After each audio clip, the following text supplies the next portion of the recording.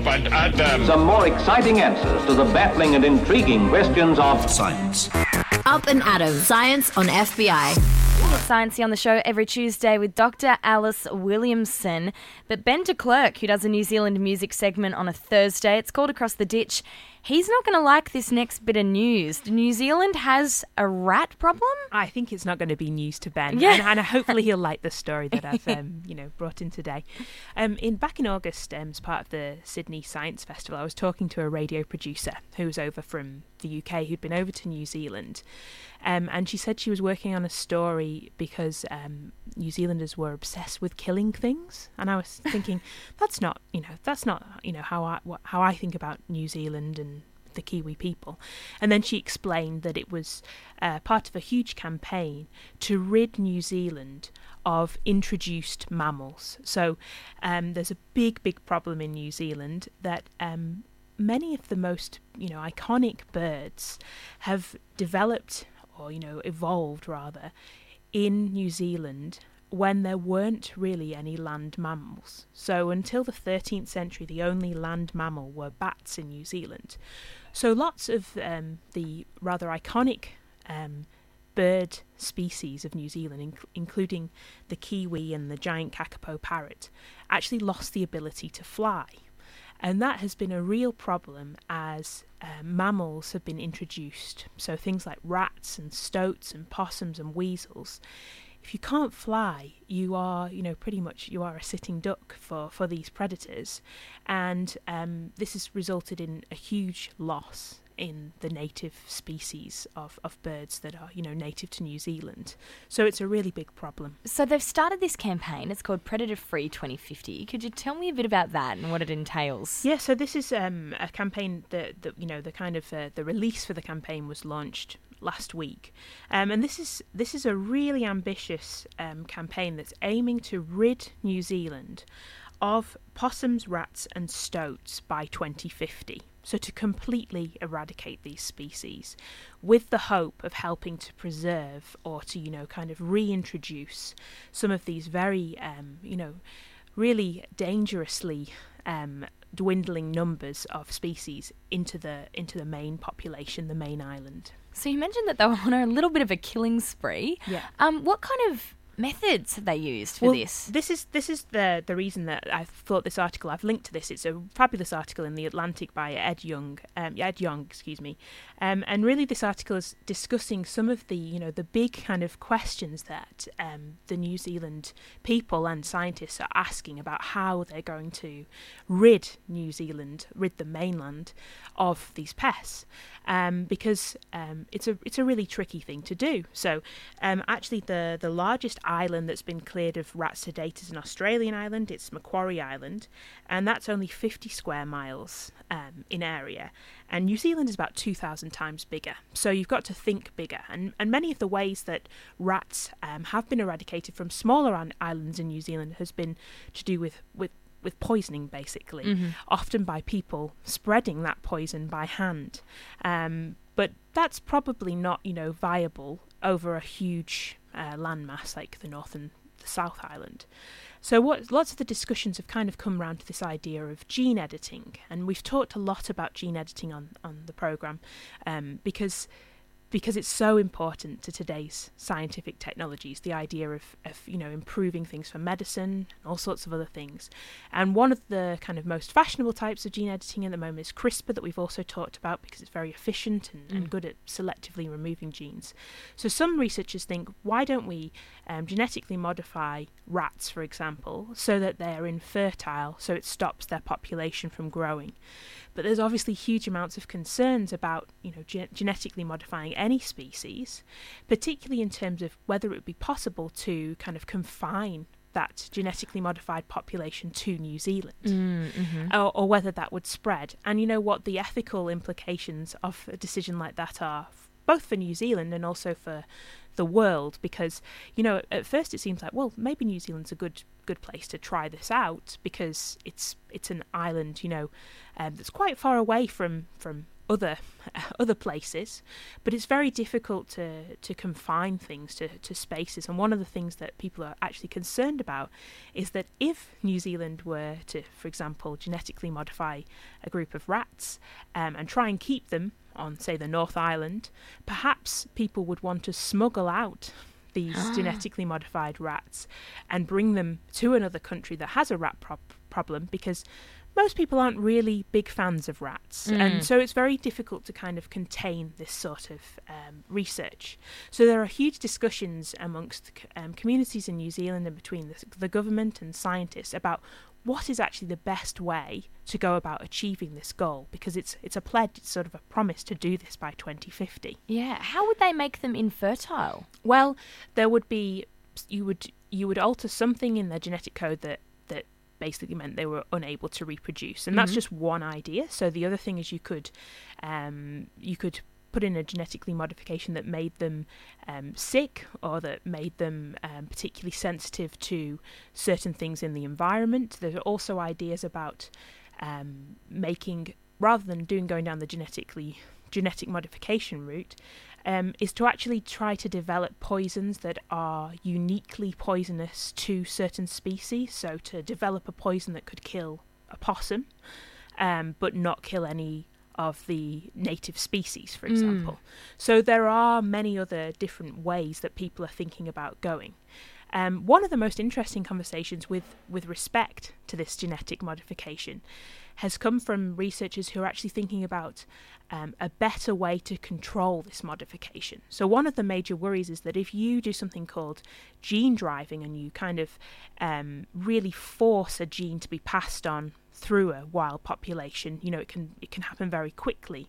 So researchers are actually looking at ways that you could perhaps maybe slow down this process so that it would kind of self-terminate. So it wouldn't maybe kill every single rat, but it would really reduce the population, and then that this genetic modification would not be passed on. So there are, there's all sorts of different types of research avenues that people are thinking about, and, looking at different expressions of interest for how different scientists can be involved in this project. Do you think it needs to be a global decision? Do you think we all need to band together and just eradicate rats? Well, I don't know it. Get rid of them. I don't know so much that it's something that we need to do globally, is to get rid of rats. I know there is certainly a pest population for lots of areas, but it's a really important thing for New Zealand. I mean, reading this article, I was actually staggered to find out that there are only 153 kakapo parrots in New Zealand. So, this is this beautiful bird that's really very beautiful, very cute looking. People should Google it if they don't know what they look like. But they thought that this parrot was extinct in the 1960s, and now there's 153 of them, and they're mainly maintained in fenced kind of eco restoration places, or on islands that don't have rats.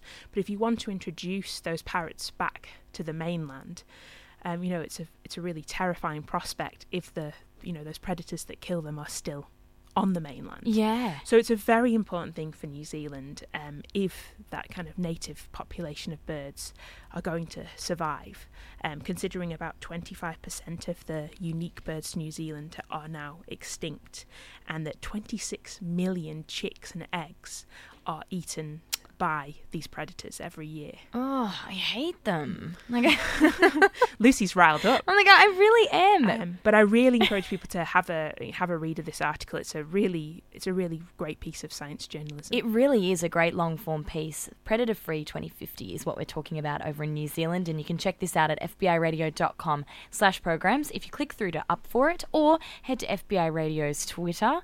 Alice, you went to see the legendary Paul Kelly last night at the Opera House. Yeah, it was pretty special. It was a great night. Would have been incredible. You were just saying though how there was a little bit of a thought process for you as far as where to sit. Your auditory perception, I guess, to get the best spot for sound and sight. Yeah, I know. We ended up sitting just kind of up on the steps, directly behind the kind of the sound desk, and the sound was wonderful. And I was just wondering, maybe that's the optimum place to sit is, in in line with the sound desk. I wonder, people probably know this, so we might get some text, but I was also thinking about today's Up and Atom, of course, because, I'm always thinking. No, I was listening to Paul Kelly. But this is a story that's come out of the University of Sydney and some Italian universities in Florence and Pisa, where some researchers have really kind of understood a lot more about how we process sound. So whereas our conscious is kind of constant and we're always thinking and processing things, it turns out that the way that we perceive things is actually more of a cyclical thing. It's happening in a strobing sense, so like a strobe light that flashes continuously. It turns out that we've known for a while that that's how we process our vision, but these researchers have understood that that's also how we process things that we hear. Yeah, right. And that rather than, us kind of observing or listening to and taking in all the sounds from a scene, we're actually honing in on the most important areas for that sound, which helps us to identify important things that are going on, but also to build up kind of a 3D image of the scene that we're taking in so that we can understand more about our surroundings. Wow, so how did they experiment this? So they did actually some really quite simple experiments, but they took 20 participants and they tested them over 2,000 times each, with a noise identification experiment. And they used a theory that's called signal detection theory. And so if we just have a simple explanation of that, it's really our ability to detect a sound that's important, that has some kind of pattern or information above a background noise. And what they found is that each ear actually takes its turn in hearing a sound, at its maximum. So this kind of our listening is oscillating between each of our ears, and that our the kind of auditory cycles in our brain oscillate about 6 times per second. And this is interesting because it ties in with our speed of decision making, which is 1/6 of a second. So perhaps our auditory processing is linked to our decision making. These numbers seem to add up, but some more research will be done in this area. And you mentioned, how it helps us take in a scene. How does it help us focus? Well, I mean, I guess the thing is, we are evolved to be risk averse. So in our very early ancestors, a sound could mean many things, and it still does. It can mean danger. It can mean that an infant's crying. It can mean an animal's coming to get you.